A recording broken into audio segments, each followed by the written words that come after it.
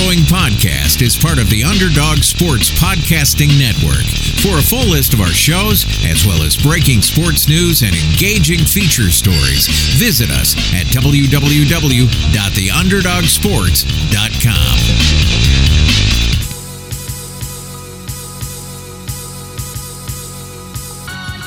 Yeah, buddy, welcome to another episode of the Functional Sportsaholic, as we like to call it, the Sports Talk Revolution. We are proud partners of the Underdog Sports Podcasting Network. You can also find us on Podcast One. We are very, very thankful for the partnership there. Sam, I should say, you were listening to Sean Ryan and Sam Van Dam. Sam, what's going on, my man? Not much, man. Just traveling for work and finding all the weird places in Florida that I've never been to before. So it's been interesting. Before my work in Florida took me, before my work took me from Florida to Illinois, one of my things that I had to do there is I had to do like a bunch of software migrations, and I worked on a team of people that didn't like to travel, and I loved it. I just, from ever since I was a boy, I loved to travel. And I have been to every piece of Florida except for, I guess, the Everglades, which actually kind of bums me out because I want to go there, but someday.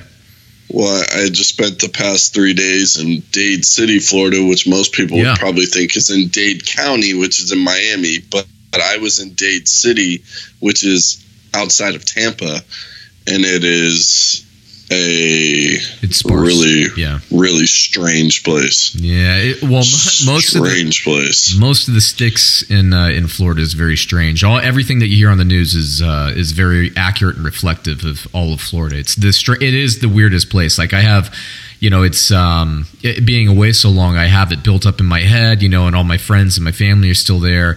And then every time I come to visit, I'm like, oh gosh, I can't. I don't know if I want to stay here. I'm like, I love like all my friends and family and all that stuff. I love seeing everybody and kind of being the stomping grounds. But I gotta be honest with you, man. It kind of weirds me out when I go there. It's a weird place, man. I mean, there's great pockets. There are, but there are some really strange. Like it felt like I was in like a whole nother universe. You're like in a Rob Zombie movie. Yeah, like I didn't know so many Confederate flag, tank tops existed.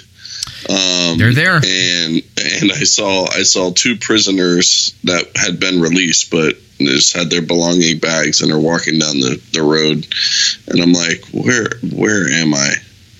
All the convenience stores have bars on the windows. It's just a strange place. Yeah, once you start running around, you start seeing like the cash for golds and the bail bonds and everything, and they're all over the place. Like no race or class or anything like that. It's like literally they're all over the place. It's just a weird place. But anyway, speaking of like the prisoner stuff, I have a Christmas story for you. It just kind of popped in my head as you said it, but I'll save that for the end. I just wrote it on a note here. So for the show, sports-wise, look, we have Dave Mason today from BetOnline.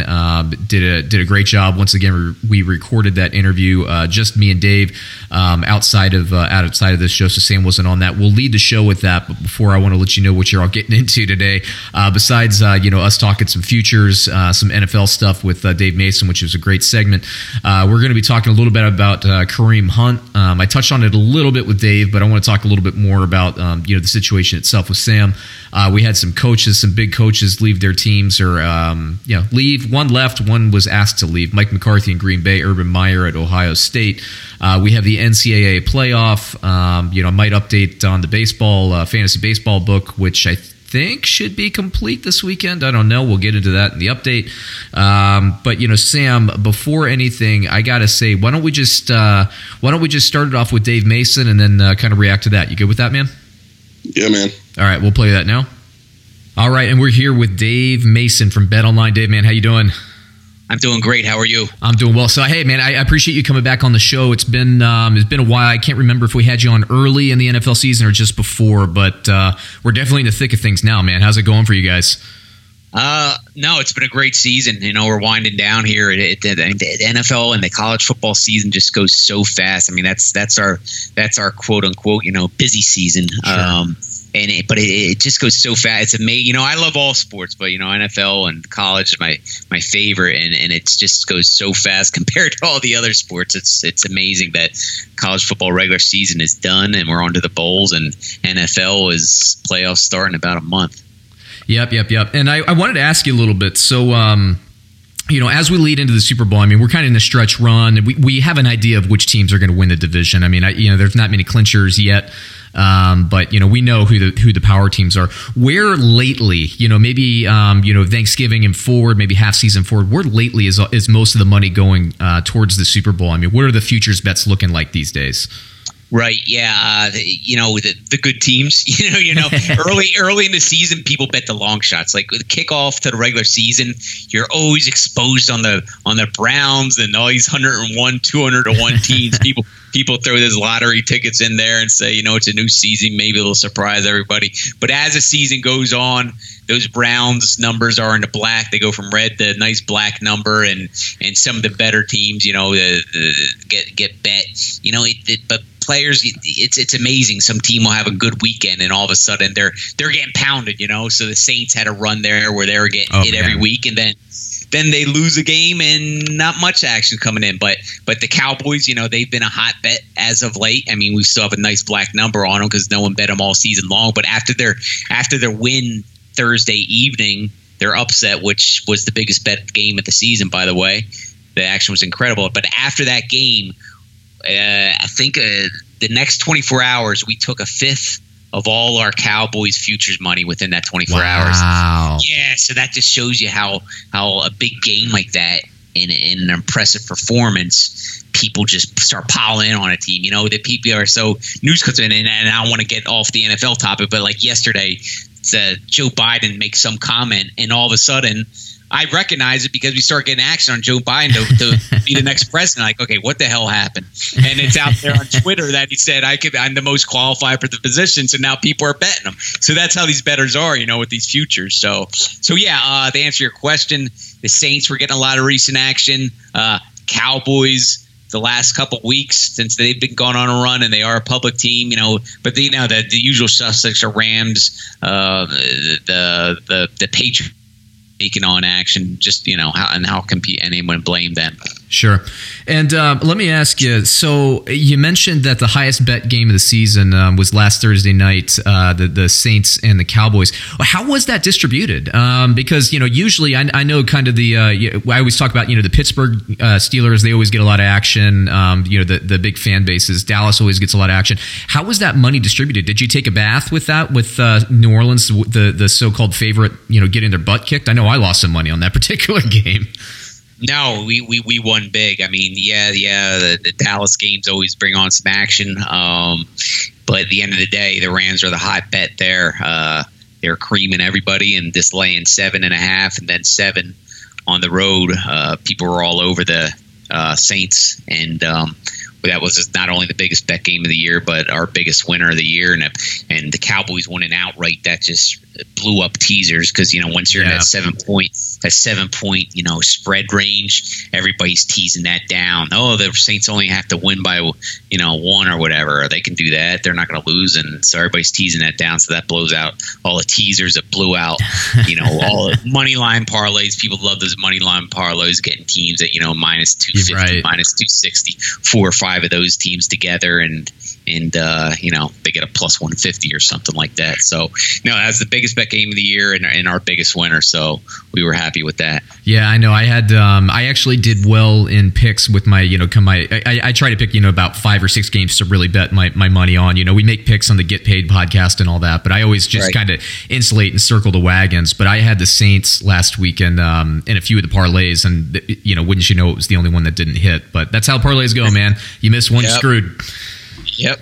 So you mentioned early money season. You mentioned, I think, the Browns as an example of these crazy long shot odds where you're exposed early in the season. Let me ask you about the Bears, because coming into the season, I was not high on them, and the Mac trade happened. Trubisky looks to be playing very, very well in the new offensive scheme there. So I mean, what does the money look like for you? I mean, have you been exposed on that? Did you get a lot of action on them early, or have you been able to adjust and stay ahead of that throughout the season? Yeah. They were taking on some early action, when their odds are out a little longer. I think they were 50-1 around the start of the season, and first few weeks when it was pretty obvious that they were going to be a very competitive team, that Trubisky took the next step and that defense was wicked, then the odds dropped, and still taking action on it, but it's a good number. We're in the black with them, and it's a good solid win for us if the Bears win it all.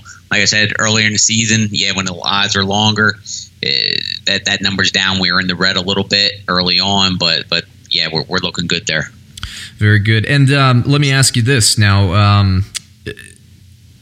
Kareem Hunt. So we're obviously going to talk about, Sam and I are going to talk about that a little bit later, but Kareem Hunt had his issues, right? Now, I was high on the Chiefs going into this, and I still am, don't get me wrong, but how does that impact you? Like, from when you hear the news, when you see that happen, and you kind of mentioned it with Biden too, in the political realm, you start to see something happen, and what do you do as like a sports book? How do you go in? How do you react? I mean, like, what is the process for you when something like that's big, like a big player, or maybe some big news is coming in on the political side or something like that?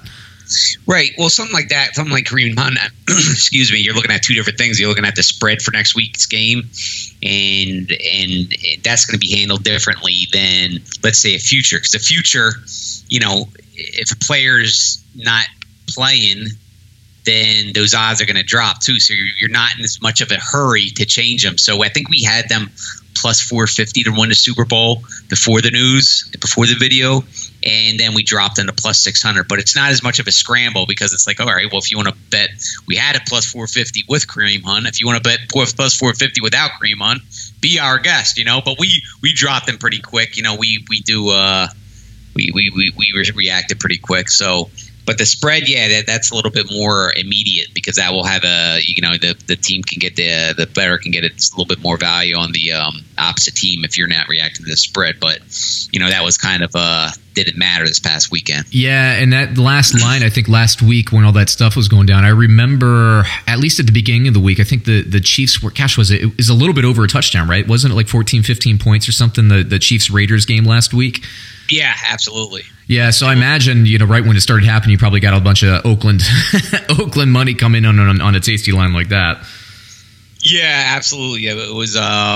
We took some Oakland money right away, and then again, that's this. People are responsive, man. They and that's a good thing. They think there's a little extra value there to hear the news, and they start betting it. So, but yeah, this weekend the Chiefs are. The public isn't really scared of that anymore. That 77% of the action, early bettors are on the Chiefs this weekend. Wow. as they host the Ravens as 7-point favorites. Yeah, I'm a little surprised by that. I think that will come down a little bit towards kickoff, but the early bettors are on the Chiefs. Yeah, well, how was Lamar Jackson affected? I'm sure that, when Flacco went down, speaking of the Ravens, when Flacco went down, I was nervous, right? Because I think everybody that follows the NFL, we mentioned this a couple times on our show throughout the months, Jackson is raw, and he's kind of like Josh Allen in Buffalo. I liken the two of those together. I mean, very raw quarterbacks, good physical talent, but he's come in there, and I know he's basically running, and it's kind of hard. I think I said on the Get Paid podcast, it's almost like playing Russian roulette when you're running a quarterback, as much as Baltimore is or Buffalo is these days. I mean, as a bettor, I'm not super comfortable with it, but has the line? I mean, have you attributed more or less value, or about the same with Flacco in the lineup? As opposed to, say, Lamar Jackson?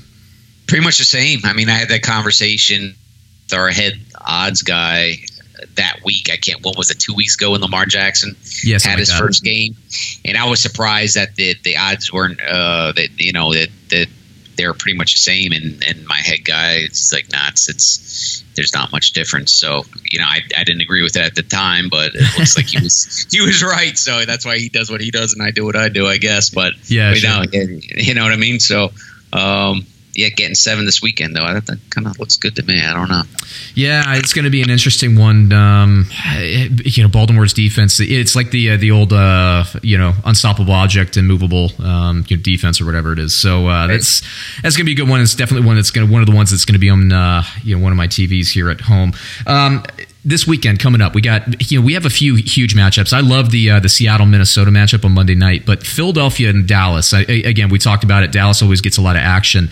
Where are you seeing the money go there? Because Brad and I on the Get Paid podcast, we were a little split on this. I think Brad took Dallas, and I'm kind of taking Philly to rebound. It's more of a gut instinct thing. I realize all my analytics are pointing towards Dallas, but I just feel like Philadelphia might turn a corner because I don't know. If they lose, it's kind of like a winner go home. But where are you seeing the public throwing the money down on this game? Cowboys. Yeah. 69% of the early money is on the Cowboys right now. But I agree with you. I think that extra hook there, that 3.5. Yep. I think you just feel watching the Eagles the other night that maybe finally they've turned the corner. Maybe they're finally back. So I agree with you. The plus 3.5. I think that's the side, but not 100% sure on that. Maybe there's a little bit of my Philly blood's coming out there, but no, the early bettors are on the Cowboys, and that's not surprising. Like I said last week, that the biggest win of the week for the book was the Cowboys, and the public got burned on that game big time. Yeah. So, a lot of the public has short-term memories. They just remember that Cowboys game and how impressive they were. So they're putting their money on the Cowboys this weekend.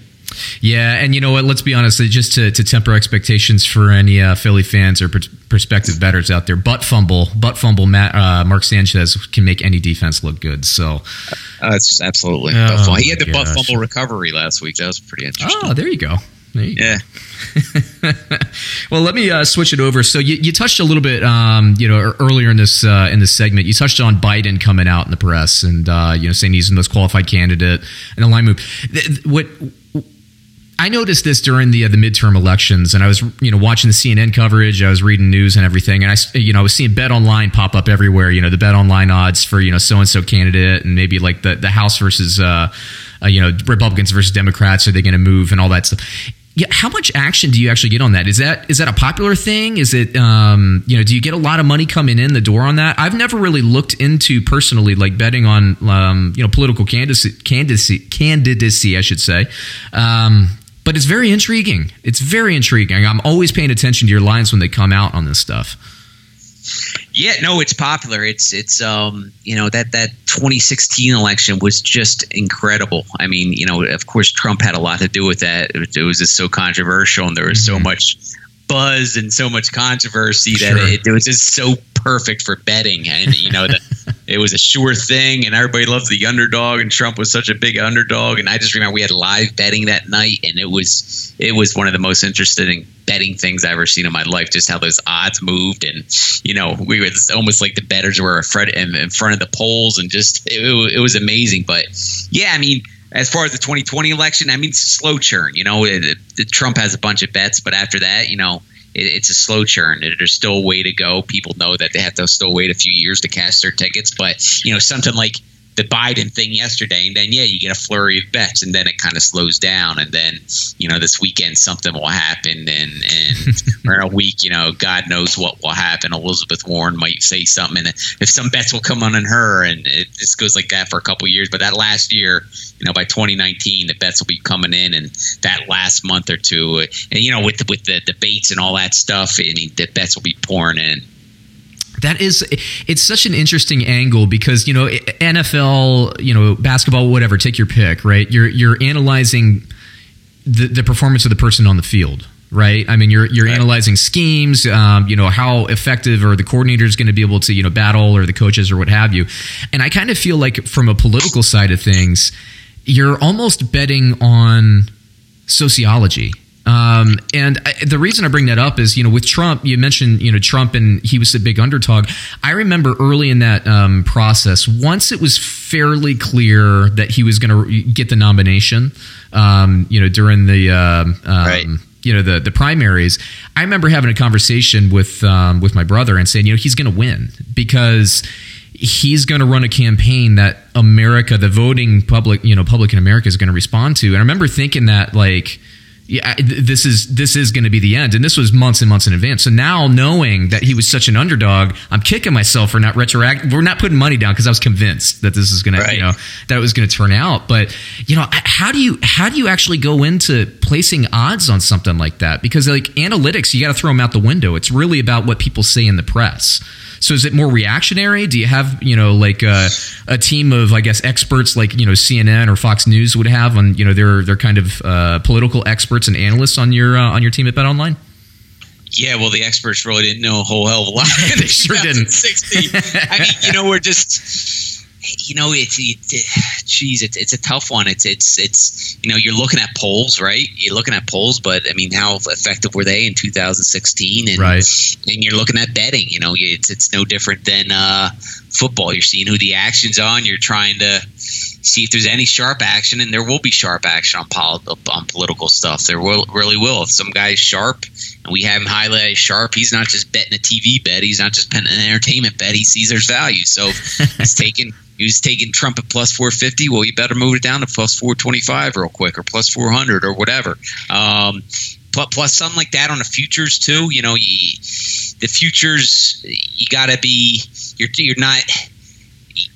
You're trying to balance the book more than you would like a pregame line, like a spread on this weekend's Falcons-Packers game. It doesn't, if you're 80% on one side, no big deal. You have an exposure. You're going to trust the number more. You don't trust the number as much in the future, so you're going to try to balance that book a little bit more. So if everybody's backing, whatever, Bernie Sanders or whatever, and you're starting to get red there, then you're going to move from 12 to 1 to 10 to 1. Just like Biden yesterday, that news came out, bets came in, we moved to 16 to 1 to 12 to 1. Do we really know what the hell he's going to do? No. Do we have some kind of algorithm spitting out, if that's the right odd, or if he's going to do it or whatever? No, we don't. But it was just more reactionary. Okay, people are betting it. We don't want to get red on this. Let's just 16 to 1 to 12 to 1 and go from there. Very cool. Very cool. Lastly, I hate to put you on the spot here, but NCAA, right? We're in the college football playoff. I have to think, I would think the obvious money is going to be on Alabama. I don't see how the public could be going any other way at this point. But is there a second favorite right now? Notre Dame in the playoff, I know they always bring money in. Is it Clemson based on the recent history with Alabama? I mean, where is the second favorite team going in terms of money? Or am I wrong? Is Alabama not the favorite at this point? Are you talking to futures, or are you talking to or the spreads? Futures. No, futures. Alabama's our biggest winner. And that's mainly because, you're talking about minus 200, minus 250 or whatever the odds have been recent weeks. People just aren't laying that price. Sure. Futures people aren't laying the price. They're taking plus money. That's how you get exposed on like the dang Browns at 100 to 1, 200 to 1 preseason. They want that lottery ticket. So futures are looking good in Bama. If Bama wins it all, they're our biggest futures winner by far. Spread-wise, the early action, it's pretty much 50-50 on both games. So the early bettors. And I mean, again, a lot more actions to come in. So I'm sure that will change. I'm sure we'll have a sweat on both games by the time kickoff comes. But as of now, the early bettors are pretty much 50-50. I mean, Oklahoma, Alabama, that's exactly 50-50. Wow. And Notre Dame, Clemson, it's about 53% of the early bets are on Notre Dame. Very, very interesting. It'll be a nice bowl season as we wrap up. I'd love to have you back on, especially as we get in. I love the prop bets for the Super Bowl, so having just a full episode on that, I think would be great. If you can spare the time, it'd be great. Oh, I'm down. I love it. All right, man. I appreciate taking the time out today, and I'd definitely have you back on soon. Beautiful. Have a great week. Yeah, same to you. All right, Sam, we're back. Dave Mason, great as always, right, buddy? Man, he kills it. Solid gold. The coolest thing, I think, man, and I know I mentioned this, so I won't go too, I don't want to talk too long about it, but the idea of betting on presidential elections and all that stuff, and seeing like the BetOnline folks on CNN and stuff during the midterm elections and all that. I'm not a big political guy. I don't pay too much attention to it, but when the country seems to be kind of shifting and moving, it's just kind of interesting. It's interesting theater for me, and going and reflecting back on the BetOnline odds of who's going to win the Democratic primary in 2020, if the House or the Senate were going to flip and all that stuff. That stuff was very interesting. So we'll pay attention to that as we go forward. But one of the things I want to dig into first of all here, and I mentioned this again with Dave, Kareem Hunt, man. Look, the video is out there. It's an ugly video, I guess, in terms of in the ugliness scale, right? The nuclear putting your hands on a woman's scale, right? So once you're in that, you're in a whole new category of bad. I think everybody knows that. So in this awful toxic category, it's not, I guess, as toxic as the Ray Rice, not as shocking as the Ray Rice, where he actually just punched the girl out. And, the video, I was watching it, and I was alerted to this by somebody else, I guess, because, this one of my friends kind of hangs out on Reddit and on Twitter, and so he gets the stuff that's going viral before I do. I'm unfortunately, I'm too busy with some other stuff to where I can't really be plugged into the interwebs or the internets, like Johnny Depp in that movie he did, but that bizarre computer AI type thing. But I saw the video and I kept seeing Hunt, kind of push the girl. You don't want to do that ever. And I kept thinking, this girl, to me, I was like, oh gosh, he's putting himself in a bad situation. He's just got to walk away because what good is it to win whatever that was, right? It's not a fight necessarily, but it's like a verbal altercation. What good is it to be in that in the first place? You're drunk. The girl was obviously intoxicated or looked so. I'm sure he was as well. And, I know he had some entourage people there as well, trying to hold him back and really kind of save him from himself in that situation. Right. But what good does that do? I don't like the Joe Mixon thing where he punched the girl a long time ago. It's like, dude, just be the bigger person and walk away. It's really disappointing, and for me, and I think I mentioned this with Dave too, is or maybe I mentioned with Brad on Get Paid earlier this week, is Kareem Hunt makes this mistake in February, right? And comes back to the team, and he does what probably I can't blame the guy. He can't come out and say he kicked a girl or whatever, because he would have been released in February. So he came back, he lied. He didn't think there would be video of it. The NFL, to their credit, and the Chiefs, they all tried to get the video, but nobody would release it to them because they went through proper police protocols for the investigation and all that stuff. Well, what did Kareem Hunt do? He cost himself. Well, let's just say this from a first point of view, and Sam, I'm always a team guy. He really hurt his team, because even if the Chiefs didn't release him, he would have been suspended. The NFL would not have let that go. He would have been suspended for the rest of the year and the playoffs. There's no way, given the PR disaster of the NFL over the last few years with Ray Rice, the Kaepernick stuff, there's no way the NFL was going to leave themselves liable. Kareem Hunt would have been out for the year, period. And good for the Chiefs for just seeing the video and reacting immediately, saying we're not associating with this and getting out ahead of it. And now we're not talking about it anymore. But okay, so Kareem Hunt hurts the Chiefs because for me at this point, I thought it was Chiefs and I thought it was Saints in the Super Bowl. Now I don't know. Now I think, as I said to Brad earlier this week, I think it's probably back to the Patriots, the Steelers, maybe even the Chargers. I love Mahomes. I love what he's doing, but Kareem Hunt is that balance there, so that hurts. Now he's hurting himself too. I'm sure he'll land with the team next year. He's young and he's very talented, so he's going to get another shot somewhere. This isn't a Ray Rice situation where Rice was on the tail end, the wrong side of 30, all that stuff. Kareem Hunt will get another shot, but what's this going to do to his market value? He's not, he'll probably get a 1-year deal. He's going to really have to fly right to get an extension, and I don't think he's ever going to see that 8-digit, that $10 million a year plus money because of this incident now. And man, it's just no good comes to anybody in this situation. It's just really disappointing. Anyway, there's my little opening there for Kareem Hunt. What do you think, Sam? Well, my whole thing is when you see these things happen, I can sometimes forgive people if it's a split second thing. What really bothered me about this video and about him is that he kept going after, even after they had him back in the room, he still went back after her. And so you've had time to think about like what you're doing, what position you're in, who you're with, what potentially is around, and then you go back out there. And that's the most alarming thing to me, because it's like you don't get it. Like, you don't understand, and you know that it's 2018. Even if sometimes you want to choke somebody out, you really can't do that, especially to a woman. It's not going to play well for you. And that was the biggest shocking thing to me, is that he kept going. Yeah, and it brings a couple things to mind. That's a really great point, right? Is a couple things. So the climate today, you can't do anything to a woman, and nor should you be able to, right, making that right, point. But especially today with the Me Too and all that stuff. I mean, but of course you're not going to be aware of that at, I don't know what time it was. Let's just say it was like, midnight after a night of partying with your friends and all that. You're not going to really be thinking about the Me Too movement. I get that. I'm thinking, like you mentioned, like how he kept coming back.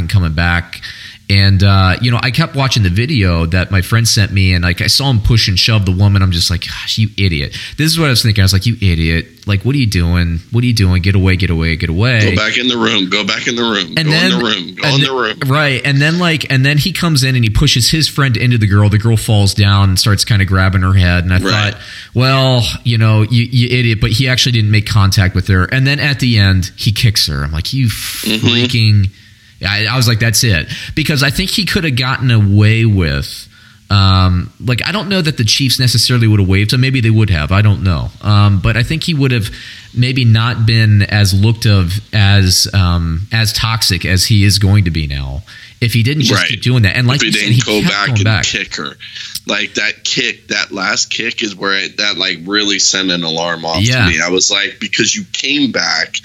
Like in the first part, she's kind of going at him and he kind of goes at her, and I'm like, it's a bad look, but he could say, the heat of the moment, all that stuff. There was stuff before, then she was hitting me, and like you can spin that different ways. Sure. Then he goes in the room, he comes out, he obviously pushes his friend into her, and I'm like, you should have stayed in the room, you idiot, you dummy. But then he comes out and he kicks her, and I'm like, well, there you go. Like, there's no coming back from that, man. Like, that's just like, I couldn't imagine just seeing having a girl on the ground and you just kick her, no matter what she said or what she's done. Like, I can't. We're both fathers to young daughters. Like, I just can't fathom ever kicking a woman in the side of the while she's on the ground. So the other thing that I think you touched on, and it kind of rang alarm, you're not thinking about these things and how stupid is it and all that stuff. The other thing is he had an entourage there, right? He had some friends there. And what are his friends shouting at him when they're trying to hold him back? You think about this. It's not worth, they're going to be shouting things like, you got to think about your contract. You got to blah, blah, blah, blah. And he's still so fired up in this situation that he's going after this girl. When you get to that level where you can't even like reason, that is very, like you said, it's really troubling because, that just shows a complete lack of self-control, right? Yeah. And then they had the interview on Monday Night Football, and he just with him. I didn't see that. Yeah, it was with I don't know what her name is on Monday Night Football, but she sat down and had an interview with him, and it was really alarming because he just didn't get it. He just didn't really. Just doesn't. I don't think he gets it. And it's like, all right, man. This is showing that this is. Who's going to put their trust in you again? Yeah. So. Yeah, that's the one thing, when I guess when all the Ray Rice stuff happened, Ray Rice, there's no denying that video when that came out, but Ray Rice immediately tried to do the Vic thing where he was just trying to take responsibility and right the ship because he knew how bad it was. But I can't even say it's a maturity thing. It's that's just, I don't know, man. It's bad. It's just bad at it. But let me say this. Let me just shift this to maybe a more lighthearted thing. So this story, like the kind of holding people back, reminds me of a time where I saw a movie with a couple of friends, and I had to step in and and push a very angry Sam Van Dam away from Gooch Gibbons in a movie theater in Orlando, by the way. So if you're visiting Florida, again, the story holds up everywhere with everybody. But I believe what was the situation? We were seeing a Batman movie. We were seeing a Batman movie. He was just being he was being fiery. He had a few drinks in him. A few Chardonnays. What of it? Chardonnays with ice, by the way. I know he likes his white wine with ice. Yeah. Yeah, and it was just a bad time in Gooch's life, and he lashed out a little bit and lashed out to your wife, right? Which was not not the best move. But what I do remember is that I don't remember his young sister. What was she? She was still in high school at that point, like 16-ish, maybe 17. You think she was young? Maybe 18. Okay, so she was a little older, but still young. But I remember like her and her boyfriend and now husband. I mean, he's a big dude, that guy. And he was, he's always much bigger because I'm a 5'8", like I'm a stocky 5'8", but I'm 5'8". I'm short. So like I had to like step in front of you and Brian. Now Brian's not much taller than me, but he's a military guy, obviously like has a lot of muscle and all that stuff. I had to jump in between the two of you and like just be like pushing you guys away. But I'll never forget though. And I know you know where I'm going with this. I never forget though. Somehow in this altercation, you ended up with Brian's cell phone, Gooch Gibbons' cell phone in your hand. Yeah. And I remember looking at you. And I remember you looking at the phone like you were going to break it. And what you ended up doing is you ended up just like giving a little soft toss, underhand toss, like with some heat on it, but an underhand toss like right into his stomach. And I remember talking to you later, and we talked about that moment. And I remember you saying like, what was it? Like you're like, I'm not going to buy this guy a new phone. Right. So like there's a filter there, even when you're heated and all that stuff. And I'm sorry, like I paused there. I was like laughing to myself. I kind of caught myself because like there's this pause. I'm just like, I remember thinking like, oh gosh, am I gonna get punched in this melee? Like I can't let these two like start fighting in Oviedo. I mean, he's my oldest friend, and it happens, man. You know him since what? 4 years old, something. Yeah, and like so. Yeah, you had that moment where I was like, I really want to break every single big tooth in this guy's mouth, and and then take his phone and chuck it a football, football lengths like down the thing. But I was like, you know what, like, and I think you were like, don't do it. It's not worth, like so. I give you some credit for me not making a $200 mistake and us ruining our $15 movie tickets or whatever they were at the time. So what was that? The Dark Knight we were saying? Dark Knight. Christian Bale. Yep. Oh, man, great movie. Yeah, I miss those movie nights, man. I was pumped. Man. I know, you ruined your night. Okay. Oh. No, I don't know. It kind of got me like geeked up for the movie, but it was just being a little punk. Yeah.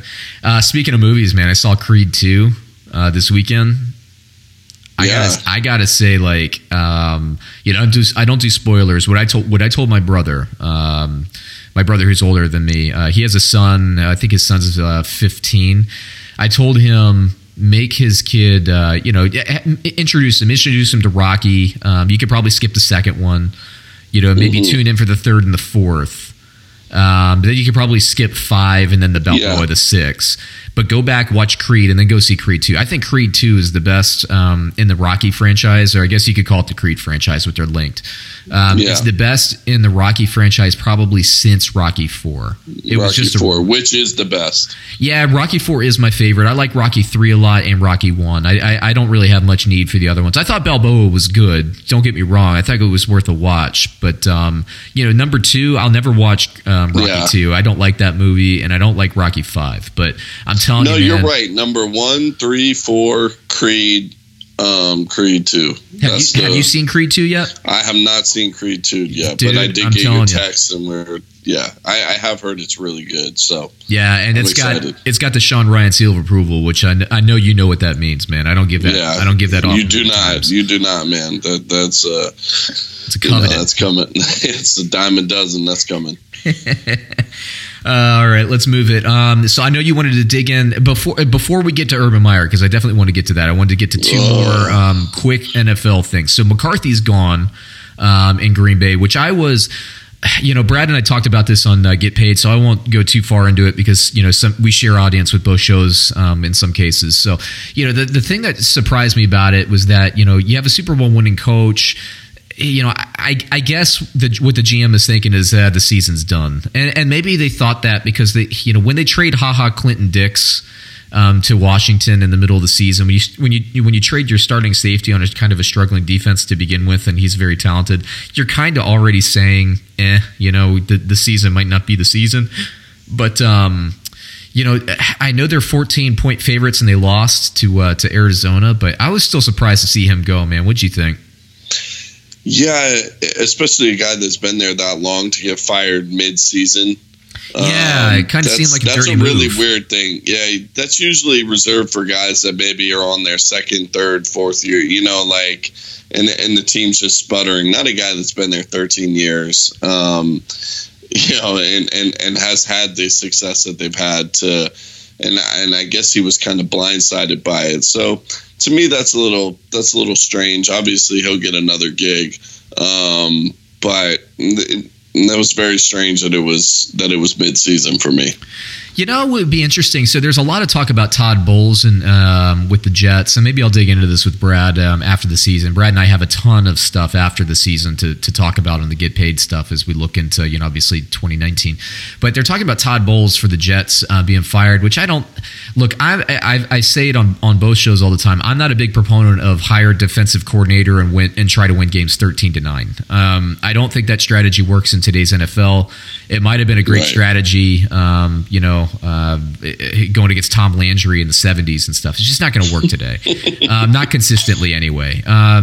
Now, if you have an all-time generational defense that can work, like the Ravens in the 2000s or the Bears in the 80s or something like that, maybe you can win and scrape by a bunch of 16-10 victories and get in. And I'm not throwing shade at those Ravens teams. I'm just saying the mentality of just saying we're going to win with defense, it's just not going to work. And, let's be honest, how many generational defenses have we seen? Brad and I talked about Jacksonville this year. We can't really say Jacksonville's, a generational defense at this point. They've been lackluster. At this point, Chicago looks like over the last 2 or 3 years, Chicago looks like the best composite defense and looks better going forward. So, I don't like it. But if Bowles gets released, I think McCarthy going to the Jets with a young Sam Darnold, some West Coast type, packages in place that makes sense. McCarthy will get another job. I wonder where Green Bay is going to go from here because there aren't a lot of, hot young coaching candidates. There's no Sean McVay out there. There's no Sean McVay. To be fair, I thought Nagy in Chicago was a reach last year. I'm eating my words on that. What he's done with Trubisky has been fantastic. I think he should be a coach of the year candidate for sure. Maybe there's a guy out there. Look, I know Tennessee, they hired somebody off of McVay's staff, and Tennessee's offense is sputtering, but they don't have the best talent, but they're getting better. Maybe there's some guys like that. I know New Orleans, has a guy. Is it Lombardi? They have a couple of guys that might come in there, but there's just, who are you going to pair with Aaron Rodgers? The most interesting thing I saw today, the most interesting, I guess, opinion, there's no linkage to this, is Mike Shanahan, the older Shanahan. Here's what I find interesting about it. Mike Shanahan, everywhere he's been with a quarterback, he's been pretty good. Like he took Jay Cutler deep, right, in playoffs. He can run the ball. He's going to install his own offense. When he was with Washington, look, man, I can attest to this. When he was with Washington, both with McNabb throwing the ball and with RG3 throwing the ball, they were receivers wide open, nobody within 5 yards of them. And they just didn't have a quarterback that could throw him the ball. If he could install a system where receivers are just wide open with 5 yards of space, and you have Aaron Rodgers throwing the ball, and you're going to have a running game that's going to be successful because the Shanahan system just always works. I don't know, man. Pairing old, I know he's old, man, but pairing Mike Shanahan with 35-year-old Aaron Rodgers for 5 years, I think that could work. It could, but what's Kyle Shanahan up to? Can we get the other? Yeah, Kyle. We get the younger. Well, no. Kyle. I mean, he's doing all right. It'd be interesting to see a little Green Bay, San Francisco rekindling of the rivalry. But I don't know, man. Kyle's been ravaged. The 49ers have been ravaged with injuries over the last couple of years, with Garoppolo out. 2 years. Well, I guess they got Garoppolo mid-season, and now he's out this year. They're down to their third-string quarterback. I mean, I think he's safe, but I don't know. I mean, John Lynch, you got to start wondering, I don't know. They need a better backup quarterback. I'll just say that and we'll leave it. But let's get to Urban Meyer, man, because I know you really want to talk about that one. Yeah, well, as soon as I saw him, the reports coming out that he's having health problems, I was like, he's done. He's done at Ohio State. Yeah, and he's not done. He's not done. Right. Done. Right. He's catching heat for this, domestic crap all year. He's, they're obviously not going to be in the, in the playoffs. He's run his course. He's going to take time off, and he said, "There's a good chance that I'm not going to coach again, but I'm retiring." That's like the Brett Favre retirement, right? Retirement, right? That's like saying, I'm going to go out tonight with my friends, but I'm not gonna have a couple beers. Yeah, it's or saying, I might have one or two. We all know those people that say I might have one or two, and then end up driving a car through a house. Yeah. So, and I feel like he's in that, he's somebody that needs a challenge. When the heat starts getting on him a little bit, I think he bails. And I know he supposedly has health problems, but we can all say we have health problems. I think he's going to linger over every major college job that is going to be potentially opening, or if a guy's on a semi-hot seat, it's going to be a rumor, and I see no bigger one than if Brian Kelly or somebody like that takes a job somewhere else that he's not linked to Notre Dame, because I think that's one place he would love to end up. Now, that's interesting. I'm going to get back to that in a second, the Notre Dame point. So Urban Meyer, we saw this, right? I think our college years he was there, maybe a little after our college years. He was there, the Tebow years, all that. National titles, and he ran the system. But we also know, and Sam, you and I did the intro for the Aaron Hernandez story. Well, look, Aaron Hernandez played for Urban Meyer. You know some stuff because you're connected to it. Why don't you go into that? Just like maybe for 30 seconds about how you kind of knew some stuff with Urban Meyer. We can't name sources and all that. I know that's kind of shady when we do that, but if you're listening to the podcast, we're kind of real people, so we're not blowing smoke with this stuff. But Sam knows people. I think he partied with Aaron Hernandez once, didn't he? I was at a club where then it came out later that Aaron Hernandez was involved in a big bar fight in Gainesville, and I was actually there that night. I was hanging out with people, and Aaron Hernandez was one of those people that was there that night. I have a couple connections to the University of Florida, more on the basketball side, but when you're in a school that small and you're an athlete, they all kind of mingle. And basically it was known that, the football players, and if you were really good, you were going to be able to get away with whatever you wanted. And Aaron Hernandez had a huge leash, and everyone knew he was a bad dude, and not much was done about it. There weren't many repercussions or suspensions or anything like that. It was pretty much a blind eye. Yeah, and I knew some people in college that were affiliated with the FSU program when Bobby Bowden.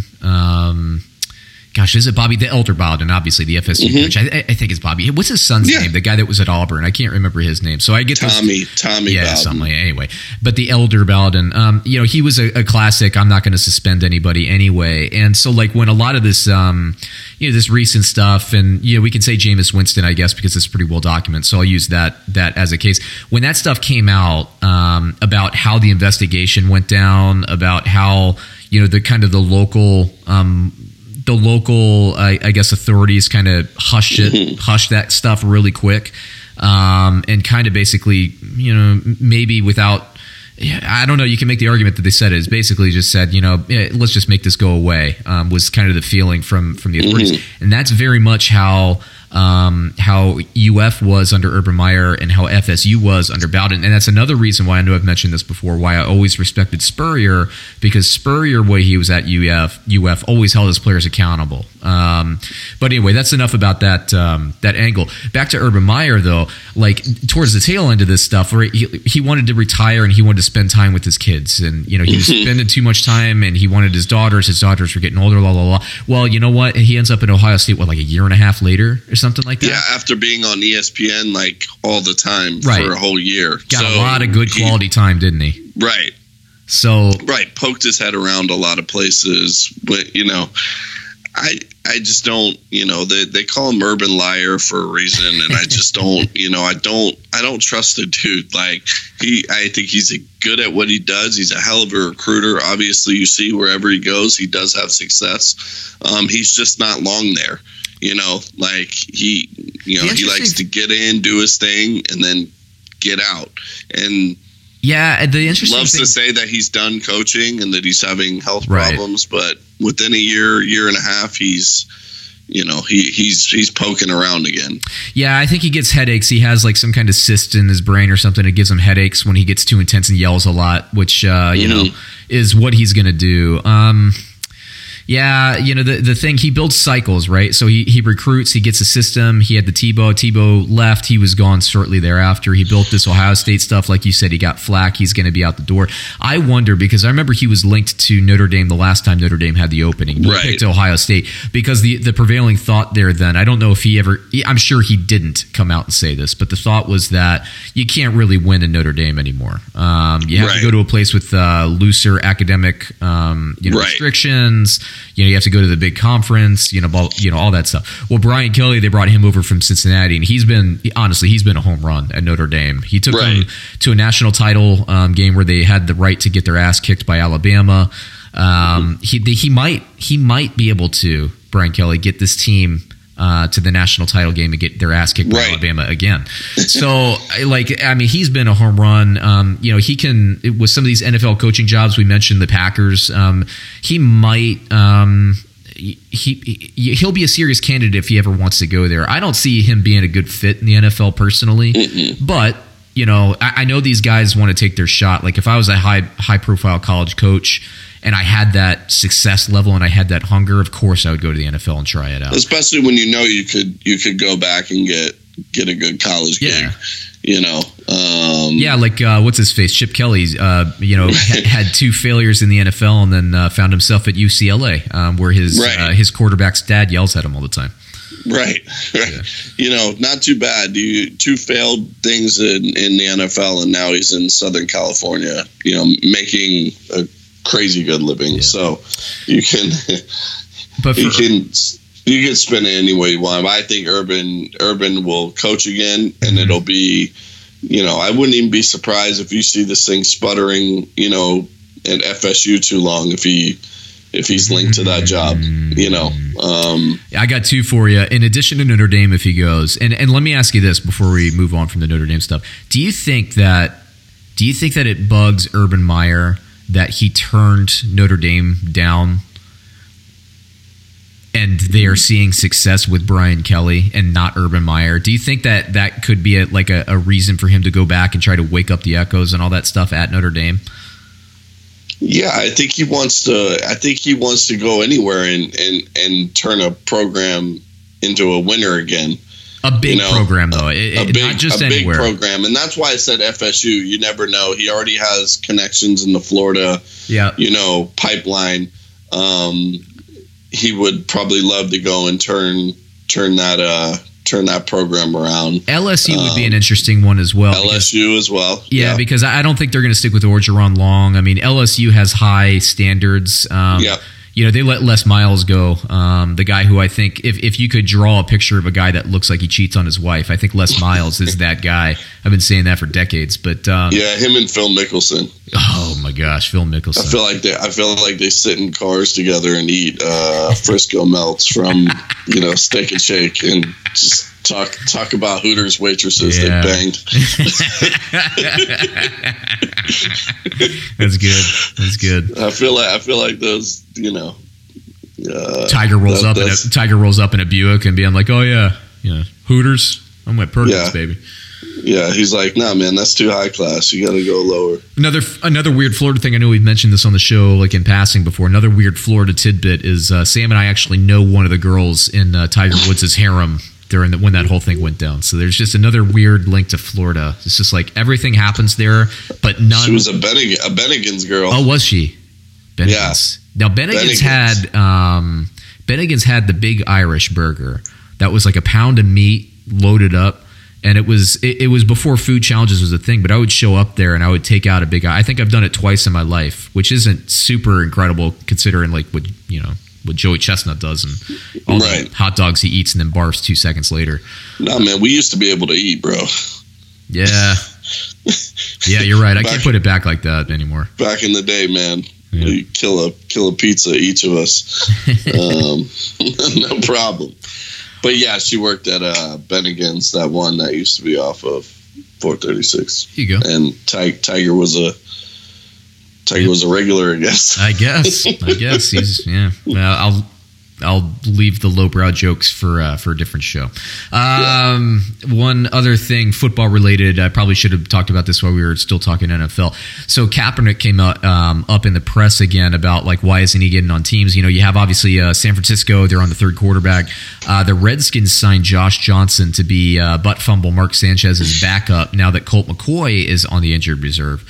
Basically, by the way, if you play on Washington, you are going to end up on the injured reserve. That's just how it works. It's like they'd like to turn over their roster, doing it once every 2 or 3 years under the early Schneider regime. That wasn't long enough. Really what they want to do is they want to turn the roster over 2 to 3 times during the season. So that's what they're doing now. They're on the third string. Everybody, not literally, but quite a few players are injured, and it's just insane what's going on there. I think they need to change their physical training staff. I can't believe nobody's talking about this. They're obviously not training for pliability because everybody's like popping ligaments and injuring muscles and look, man, pliability. Get on it, man. TB12. They're on that Bob Wiley. They are.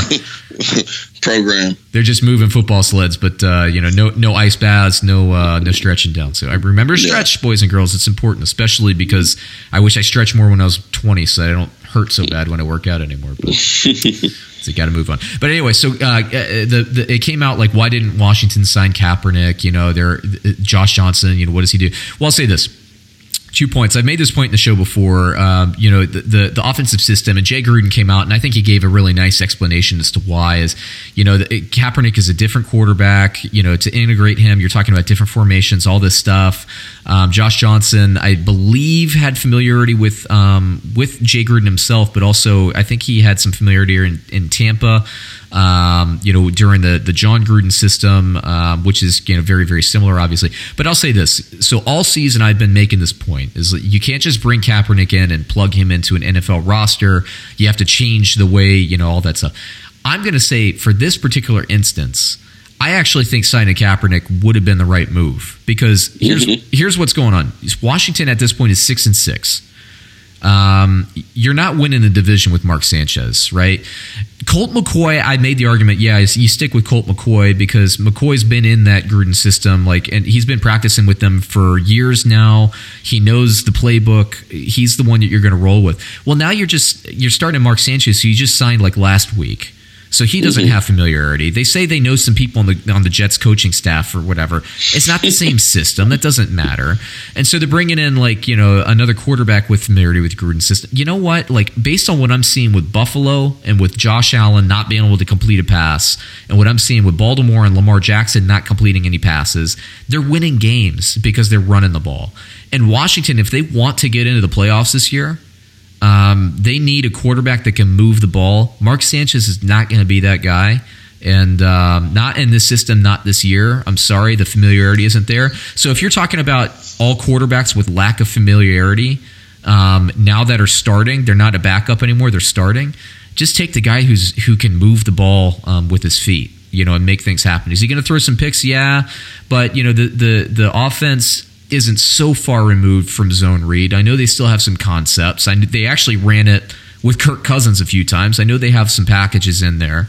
They wanted to move Alex Smith a little bit more out of the pocket before he snapped his leg. I think this one would have been the move. But I guess that's what happens when you have a running back that still proudly beats his children, and then you sign the domestic abuser. A couple weeks ago, as you kind of run out of that PR bandwidth. But I think they missed on that. Yeah. I think so too, and I actually think this would, it would have been. I mean, you might as well just go for it, because at least you'll sell some jerseys.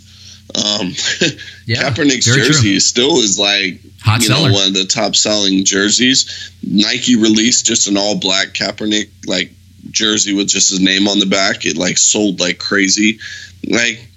There's obviously a need and a want there, and if you're Washington, you're kind of in a shit or get off the pot mode for the season. Yep. You might as well just throw the whole thing, just throw it to the wind.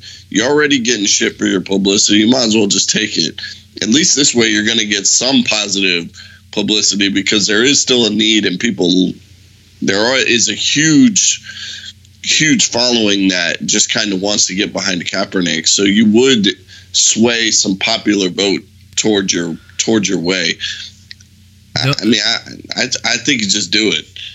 Yeah, it's better than signing a guy who the last pass he's done in a game is in 2011. Yeah, I mean, it's I don't care what system he's run. I mean, 7 years ago is 7 years ago. A lot has changed. A lot has. I know, man. The NFL is completely different now compared to. Yeah, a lot has changed, and it's just crazy to me that they can't find anybody.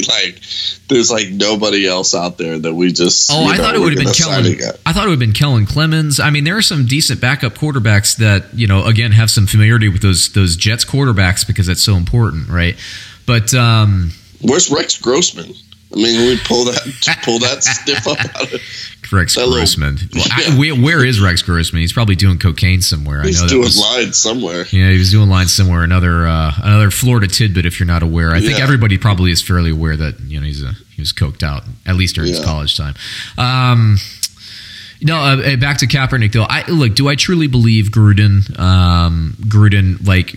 wanted Johnson for football reasons? Yeah, but I think that's an ego thing. I don't think Gruden is staying away from the polarization in the topic. But I will say, knowing what I know about Washington, Snyder's a big Trump guy. There was no way Snyder would greenlight the signing of Kaepernick. So while I still think this is a football decision from Jay Gruden's point of view, believe me, there was no way if Gruden wanted Kaepernick that they would have signed him. There's just no way that would have happened. Not in the nation's capital. Not for an owner who is a big contributor to the Trump campaign. And I don't know if they're friends or whatever, but I guess they're all quote unquote friends at the billionaire level, right? They're all buddy with each other because they're billionaires. But I know it wouldn't happen. I don't think that Kaepernick has a league wide I don't think he's blackballed league wide. But I do think that his career is over. This would have been the perfect place for him. A team that's trying to make the playoffs, that has no quarterback with familiarity with the system. This was the move for him to get into a system. It just didn't happen for him. So at this point, it's all politics. It's done. And and I get a team that at this point is still in the hunt, and they don't want to bring on the media, and they don't want to bring in all the extra drama that would be caused by bringing Kaepernick in, good and bad. But a team like this, I mean, if it wasn't for politics, he would definitely be getting a call. And it's just it's crazy. Yeah. It's crazy to see. So I think I'll end the sports there. Won't go too long into this, but you mentioned 2 prisoners, Sam, that you saw earlier this week, just at the beginning of the show. So here's a little Christmas story for you, since we're getting into the holiday season, everyone. I think we're still in the thick of Hanukkah, if I'm not mistaken, and obviously we're leading up to Christmas. But we what I used to do is I used to go to like a Christmas Eve mass, and I started going to a midnight mass for multiple reasons. One of which was there were less people there, so I didn't really have to communicate with anybody, which is my favorite thing. I really like going places and not talking. So which is funny considering I have a podcast, but anyway. So I would go to these midnight things, and there would be nobody on the road, and you just show up and go in. Well, I was on my way to church one night, and I think it was either just before midnight, or maybe it was like at like 1 o'clock in the morning or something like that. I can't remember if it was before or after. I think it was before the church. These 2 guys come up, and it looked like they had escaped a hospital. If I'm not it looked like they were wearing medical gowns, and they still had like IVs in. No, not the actual fluid, but they had the IV port in. Right. And they waved me down at the intersection. Sam, this was on like Colonial Road, somewhere like like by Fashion Square or something like that. So they waved me down, and they knocked on my window, and like I was shocked because there's nobody out there, and I don't even think I saw them. I think I was like jamming out to Jingle Bell Rock or something at that point. And so somebody knocks on my window. I turn around, and I'm freaked out. And then it's like these 2 guys in hospital gowns with like IV ports, and they're like, hey, can we get in the ride? Can we get a ride? Can we get a ride? I'm like, guys, Merry Christmas, but it ain't happening tonight, man. Right. Not on Colonial, not in Florida. I was like, guys, I gotta wake up and open presents tomorrow. I'm sorry. I can't do it. I was like, Merry Christmas to you, best wishes, but I can't help you out. And they're like, no, we get it, man. Like, they were very gracious about it. They're like, we totally get it, man. Have a good night. And I'm just like thinking, like, why are these? And this was one of the rare cold nights in Florida too. I was like, these guys are in nothing but a hospital gown, with IV ports in. Like, where did they come from? And I don't know of any hospitals in that area. You know what I'm saying? Like, like that area. It's like 436 and Colonial back then. Yeah. No hospitals in the area. Where the hell did these people come from? So at a minimum, they would have had to have gotten off a bus from somewhere. So if they had transportation, then why didn't they just continue with the transportation? So I think I definitely made the right move in not giving them a ride. Could they have possibly been the Wet Bandits or the Sticky Bandits? You said too. Was it Marv and? Oh my gosh! Speaking of that, we need to do a best Christmas movie segment on this show. It's been a while since we've done a 5. Let's do that next week. Of the 5s. I think next week or the week after. I'm not sure which one, but we'll definitely do that, and we'll get some, because Sam and I are big. We have to do like a no Home Alone rule though, because both of us are going to have Home Alone 1 and 2 on the list, sure. Right? So like we can talk about it, but we got to get off of that, because we're just going to talk about Kevin McAllister in the whole show. Yeah. But which I'm not mad about, but I understand the audience may not want to hear that. Yeah. Anyway, I think we can end it there, unless you have any more stories or anything you wanted to dig into. Nah, man. I am curious about what these 2 gentlemen were doing. Yeah. Why they were together. I think they were I think they were looking to carjack somebody, because the whole story just didn't line up.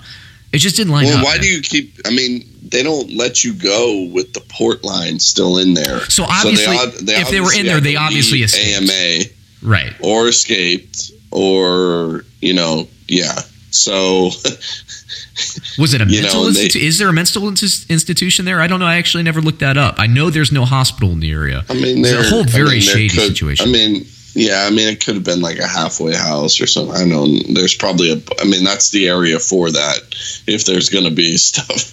Those guys look like they were having the time of their life, running around. They look very, very happy to be out in the cold with like nothing on and ports in their arms. So they were up to no good. Yeah, I mean, that's much different than the time I got stopped, and propositioned. And propositioned, coming off a toll road for a little holiday special. Yeah. What was? How much money did that guy offer you? was like $150. But didn't you say no? And then he like rolled down the window and tried to negotiate, and he upped it to like 400 or something like that. Yeah, and I was like, no. No. I'm like, I have a couple bills, dude. It's good. But no.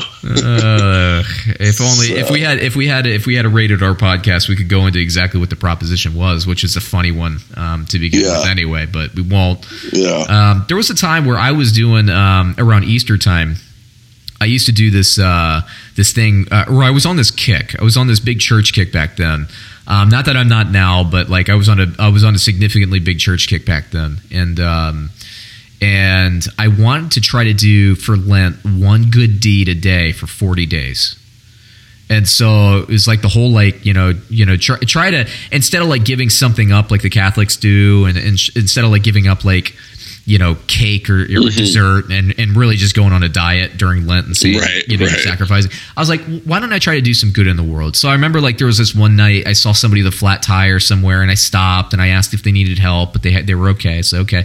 I saw a car accident one time. I stopped. I asked if anybody needed help. And so I was like 2 days in. I was feeling really good about myself. I didn't actually help anybody, but I offered to help, and I was feeling good about myself.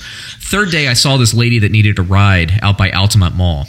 And I stopped. I'm like, hey, look, I'd love to give you a ride. I just need to look in your purse, make sure you don't have a gun or anything, make sure you're not going to hold me up in the car. You have to be secure. She's like, absolutely, absolutely. So she like gave me her purse, and I was looking into it. And then she informed me that she was a prostitute. And then she was starting to negotiate price with me.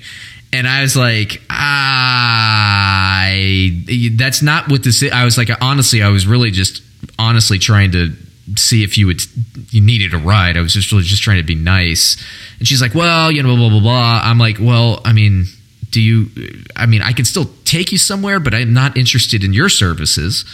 And then the lady was just like, no. And she told me that I guess a client had canceled out on her.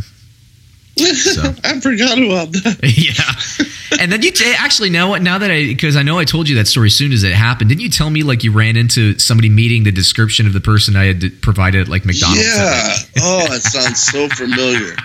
Yeah, well, so I mean that was the end of the experiment. I think I made it. I think I made it 3 days. And I'm like, Well, all I could think about, a cop wasn't there, but that's all I could think about is I was dating somebody at the time who was a giant pain in the butt, and very much about appearances and all that stuff. And I remember thinking like, what if a cop was there and I got pulled over for solicitation? What am I going to tell the cop in that situation? Like, no, officer, I was really just trying to give her a ride. Like come on, give me a break. Like they're going to believe that. And and then on top of that, what if the cop was talking to me in this situation, and then somebody I know passes me, because it is the mall. Like everybody goes, especially back then. Everybody went to the mall. It was before Twitter and the phones and all that, so everybody was there. And I just remember thinking, that could have been a really sticky situation for me.